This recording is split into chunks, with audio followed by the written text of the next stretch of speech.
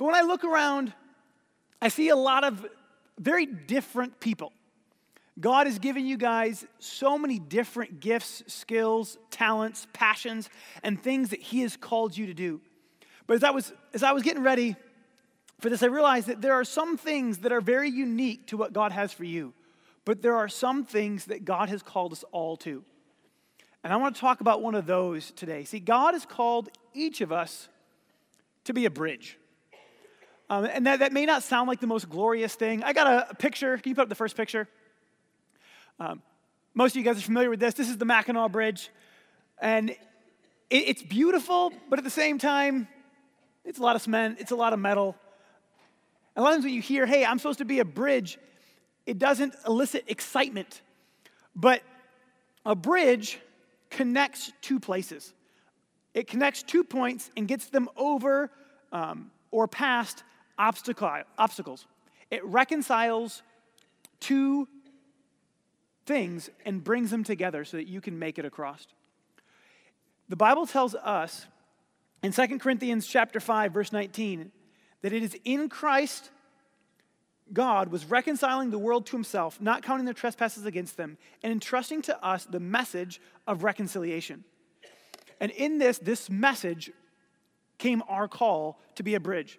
As we've got the next picture, this bridge that you can see both points where it's connecting. That we need to connect people to God's love. We need to help them encounter Jesus. He said this, Jesus says, all people will know that you're my disciples by the way you love one another. And he sits here and says that you're supposed to be so marked by his presence that they can see him through you, that you bridge this gap, that you bridge this divide, and that they have an encounter with God. He said that it's his kindness in Romans 2:4 that leads people to repentance. And that kindness is supposed to be visible, it is supposed to be evident, and it's all over us as we're ambassadors for him. And as I got thinking about this, I'm like, this is not something that's supposed to just happen at church, but this is supposed to mark our lives. It's supposed to mark our presence. It should mark the way that you treat your waiter. It should mark the way that you treat the person at the checkout, your mechanic, your wife, your husband, your kids, the people that you work with. And it's supposed to be this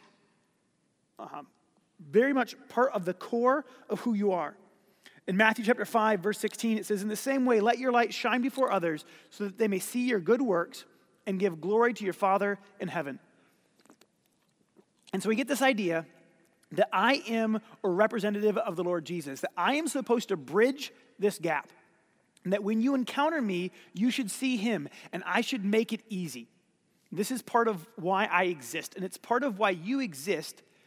And if you've met Jesus, you can begin to fulfill this purpose and point people and bridge this gap. Pastor Bernie did a great job in a message 4 or 5 weeks ago. He called it, What's in Your Wallet? Was his title. If you didn't hear it, you can go back and listen to it. It was a great message on letting your light shine and using what God has given you to help others. But as I kind of started looking at this, I was like, okay, so we're supposed to be a bridge, but sometimes bridges have issues. Can you put up that next picture? I got looking at this, and that bridge has a problem. I don't think I'm going to go across that bridge. And hopefully nobody was screaming down that road when they discovered that bridge was out. When a bridge goes out, something is lost. Things that are supposed to be connected aren't. Things that are supposed to be united are separated, and things can't go across. And it can be scary. Next picture. I mean, you look at this, and I don't think any of you would want to get on that bridge. And I think it's a problem. I mean, you see it begin to deteriorate. You see things break. We live in a society filled with broken bridges. We live in a society right now that is torn apart by differences. Rather than the Bible says that love overlooks the multitude of offenses. Rather than looking at each other in love and looking at the fact that we value you because you're a human, because you're a person, culture right now wants to look at what is it that we have that's different.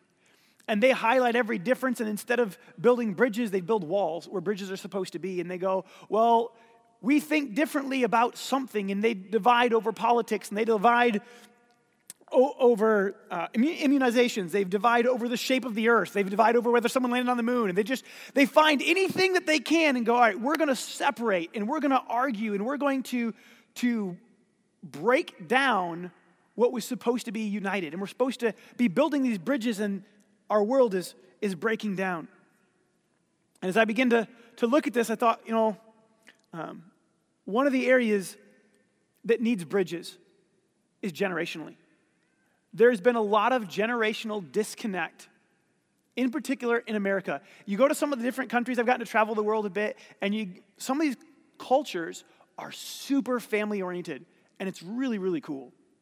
And then we look in America, and we're not. But not only are we not as family-oriented as some of these other spots, but we have a lot of resentment that tends to go both ways on the generations, as we often have highlighted what is different, and it breaks down.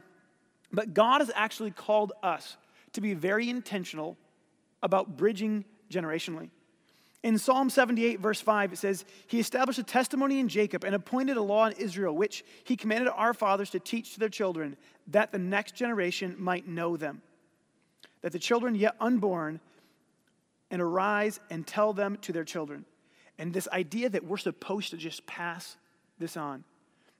And I began to look at this in the Bible, and there's this awesome story of a guy named Joshua.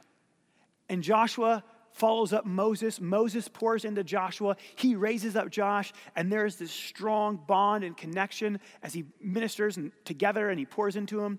And when Moses dies, before he dies, he passes this mantle on and says, Josh is going to lead you, and things are going to be awesome. And he gets to lead the Israelites into the promised land. One of the first things that they get to see is God splits the Jordan. And everyone remembers that God split the Red Sea. A lot of times this one gets forgotten, that as soon as Josh started leading, God did this marvelous work.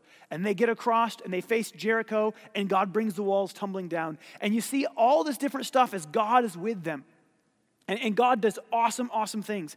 And you get to the end of Joshua's life. It says that Israel served the Lord all the days of Joshua, and all the days of the elders who outlived Joshua, who had known all the work that the Lord did for Israel. But in Judges 2:10 it says this, When all this generation had been gathered to their fathers, another generation arose after them, who did not know the Lord, nor the work which He had done for Israel. And it goes on, it says, Then the children of Israel did evil in the sight of the Lord and served the Baals. And we get this idea that there was something so amazing, and it changed the way that everybody lived, but it didn't get passed on. Can you put up that next picture? See, when bridges go out, it's not just a matter of things not going across.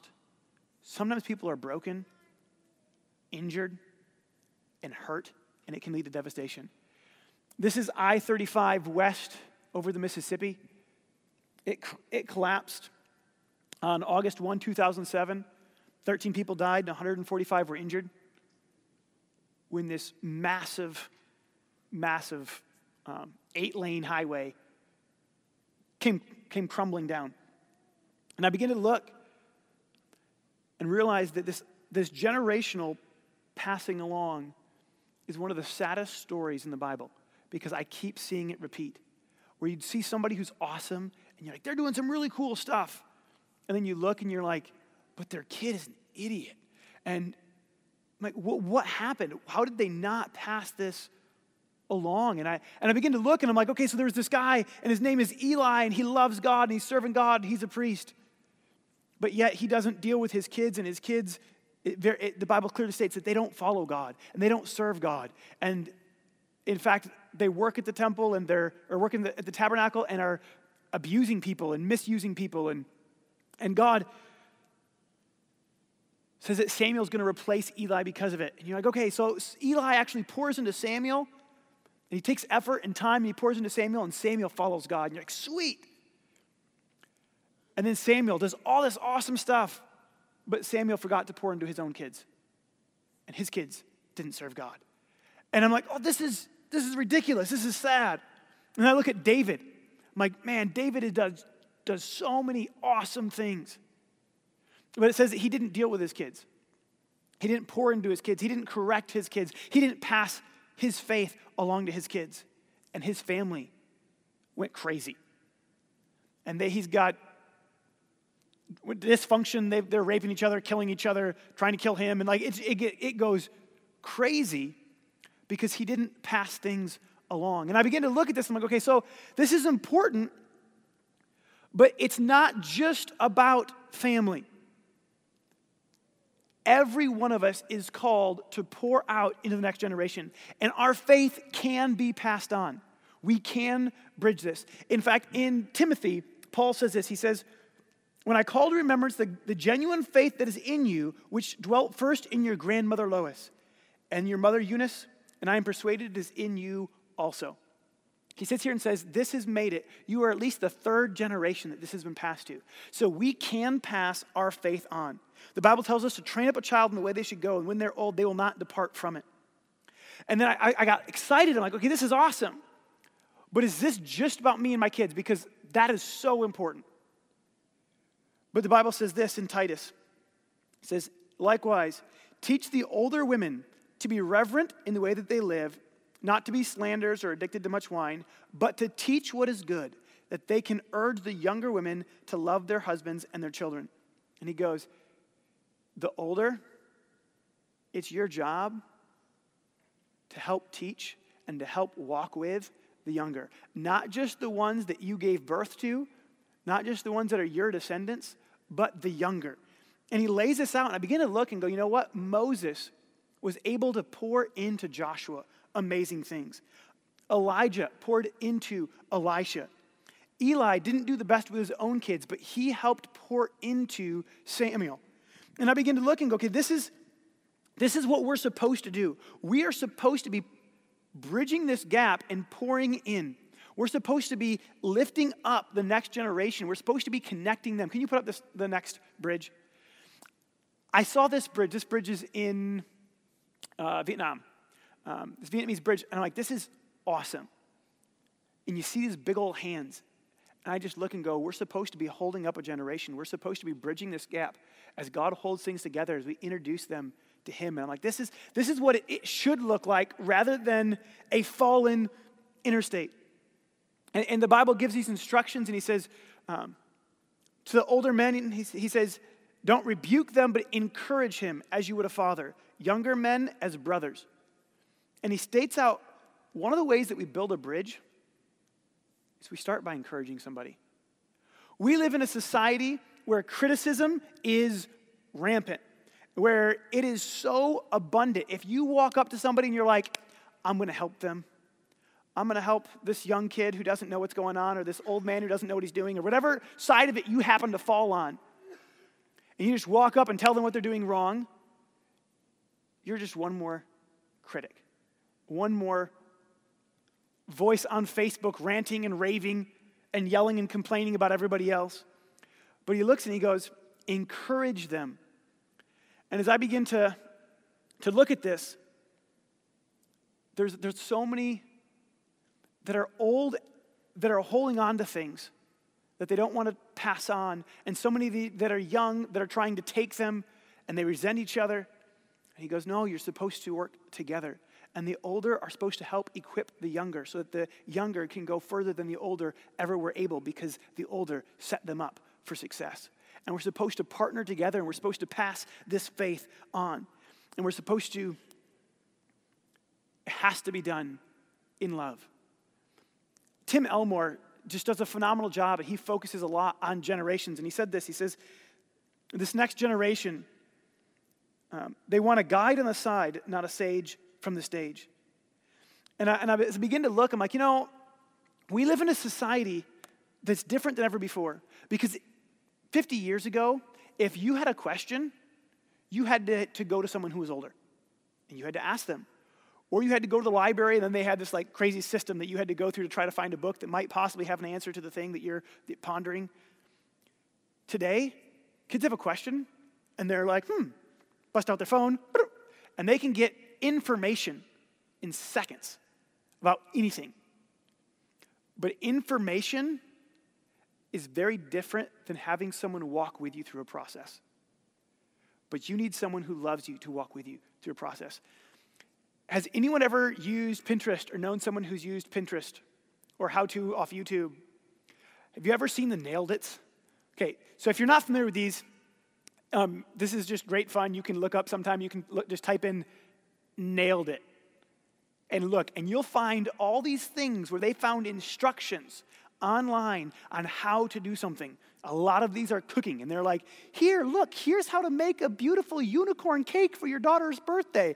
And then you'll see a picture that just says, nailed it. And it has their attempt to do exactly what the instructions said that turned out nothing like what the instructions said. Because just having information is oftentimes not enough. In fact, sometimes just having information can be very, very painful. I remember, I can't say that I've really used Pinterest, but when I was in high school, I got into barefoot water skiing. And I'm like, this is awesome. This is really cool. And then I found this website, and I got really excited. I found a website of how to barefoot and how to do barefoot water skiing tricks. So you get a 90-foot rope, and you get towed around behind the boat, and wear a fun suit that's got its life jacket built in, so you could bounce around back there and not have it catch the water. And I got on there, and I saw these two sets of instructions, and I'm like, okay, they have instructions for how to do a flip while barefoot water skiing. And they've got instructions for how to do a dock start while water skiing.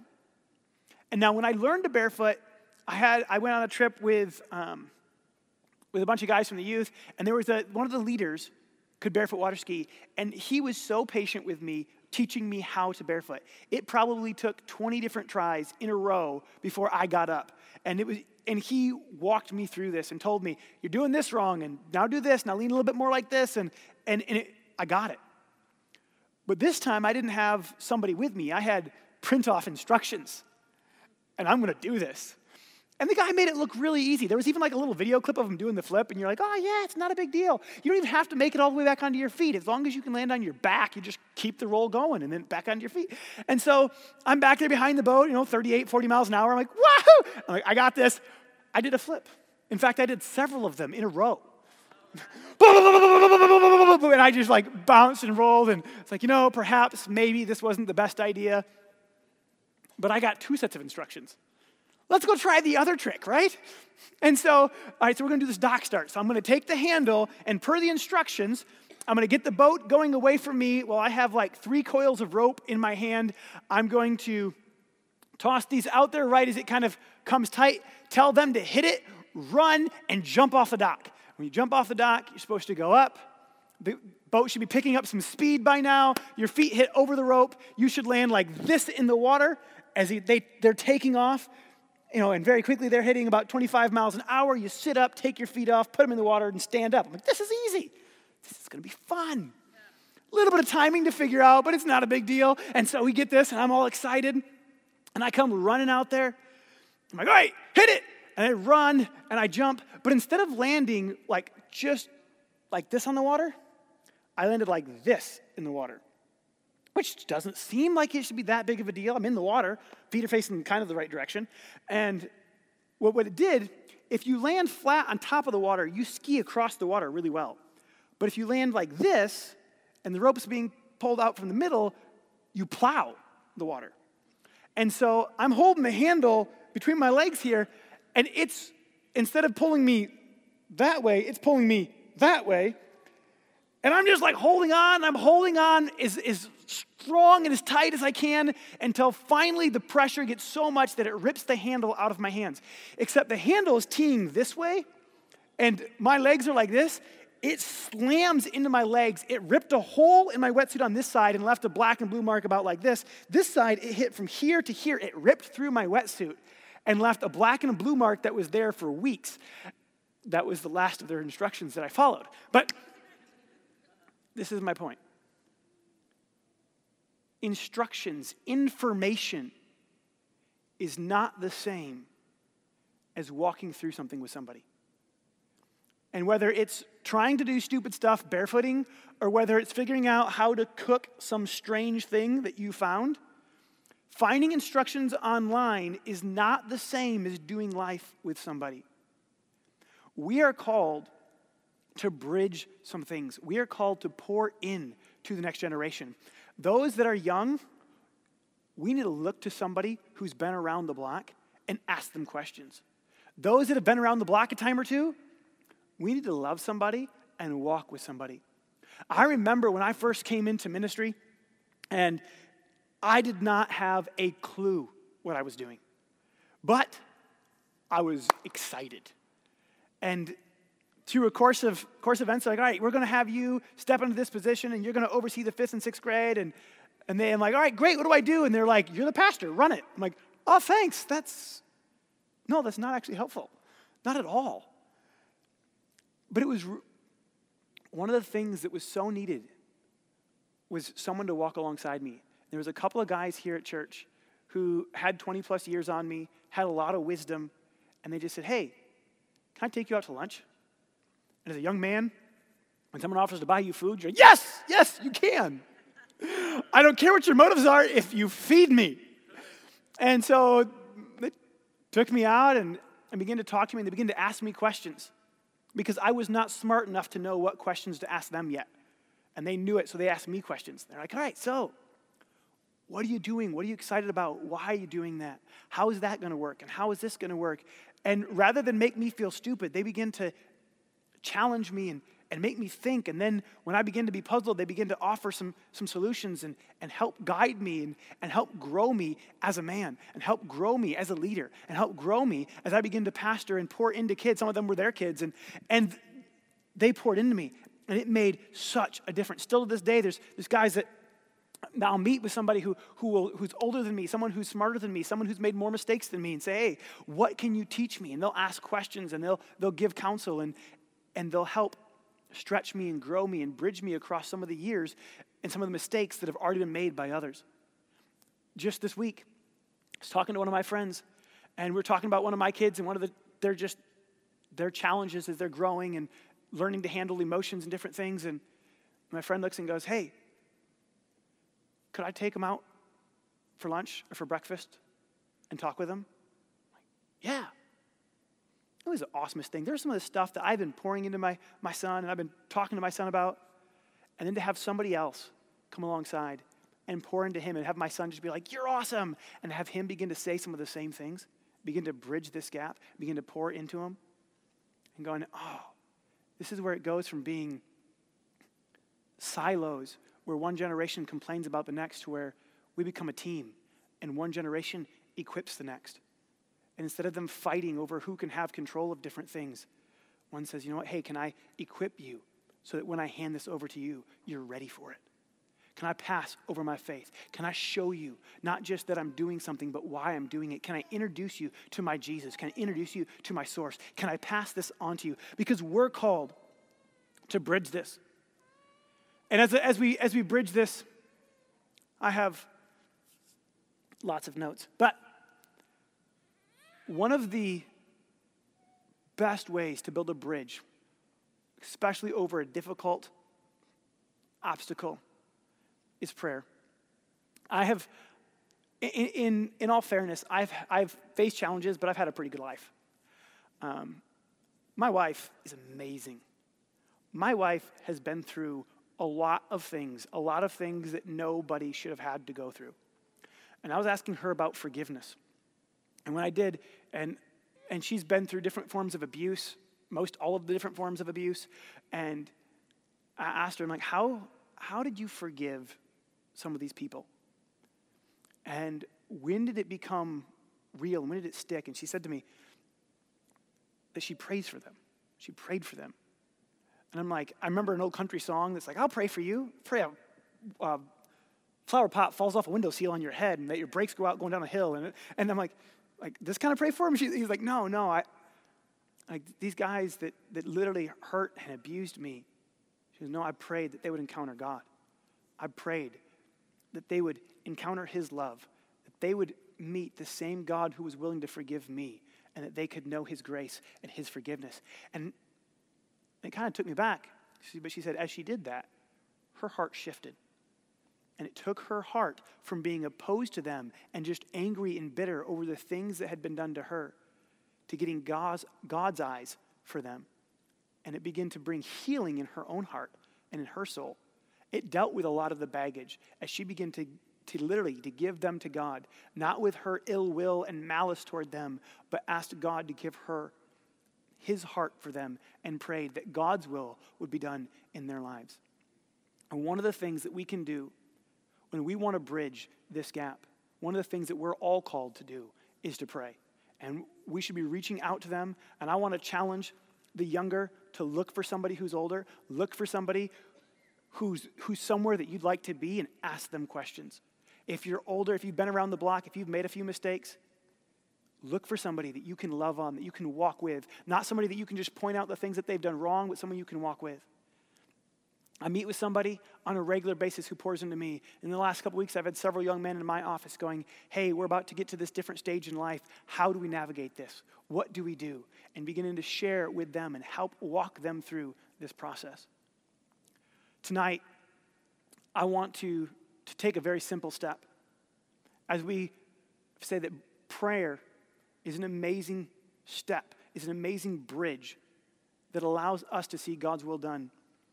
I want to allow those that have been around the block a time or two to pray for those in here who have not been around the block as many times, who need some wisdom and some counsel. So in just a moment, actually, we'll do this first. If you're a millennial or younger, would you go ahead and stand up?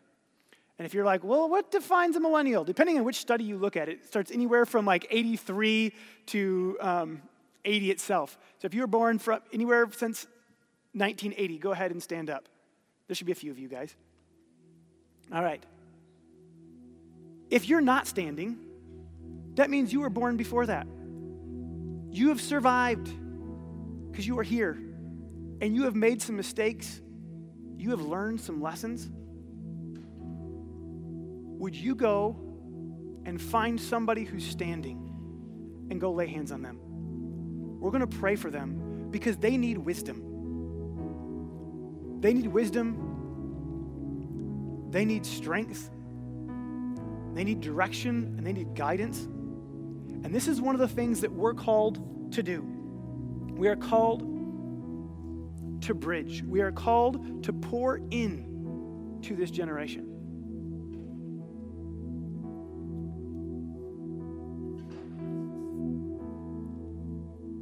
I want to give you a chance to pray for them with your words. I'll finish off the prayer as you guys do this, but go ahead and you can pray for the people that are there. You can pray.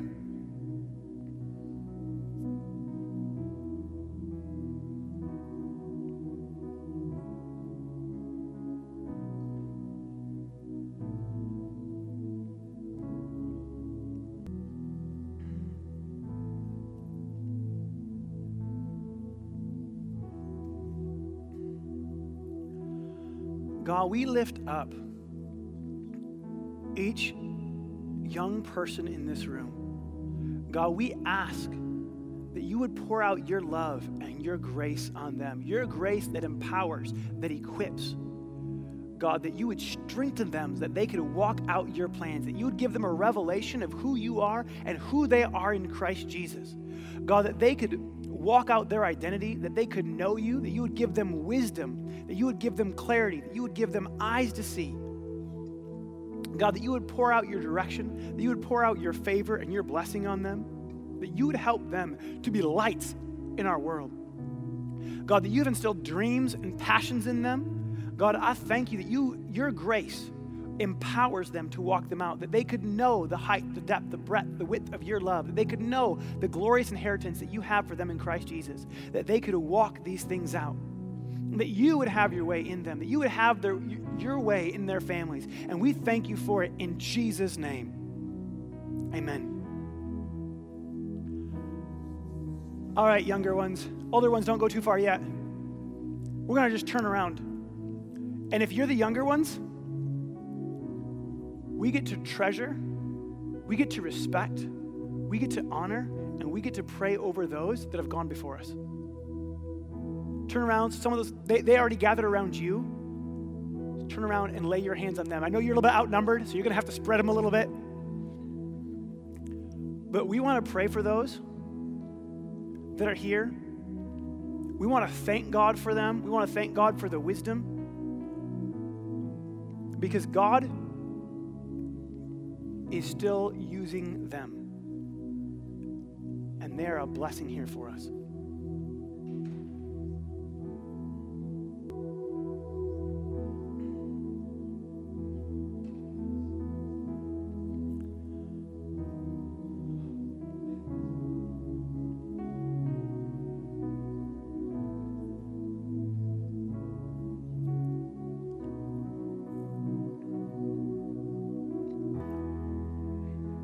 God, we thank you for these mothers and fathers, for these parental figures of the faith, these that have gone before us, for the experiences, for the wisdom that they have gathered. God, we thank you for the gift that they've been. God, that you give them opportunity to pass these things on. God, I thank you that you are still using them. God, that your hand is on them, that there is strength, that there is healing, that there is forgiveness, that there is grace, that there is compassion that is on them. God, I thank you that you've given them a spirit of compassion for those that are coming. God, that you give them more and more wisdom and favor. God, that you help them to raise up godly men and women of character into positions of authority. God, I thank you that you give them positions of authority where they can be influential. God, that they can use the wisdom that you have given them, the experience that they've been through to see your will done on earth as it is in heaven, to be influential for you, to use and to pour out your love in the places that they go. God, that you give them wisdom, that you give them a heart to see the next generation the way that you do. And God, we thank you that you're doing a work in them and through them. In Jesus' name. Amen. As we pray for each other, as we talk about bridging these gaps, I cannot end saying that we need to build a bridge so that people can encounter Jesus and not give people an opportunity who don't know my Jesus to meet my Jesus. So if you're here and you say, you know what, I don't know, you can have a seat. If you don't have a relationship with Jesus, I want to give you that opportunity right now. Can everyone just bow their heads and close their eyes? If today you're like, you know what? I need to meet that Jesus that loves me.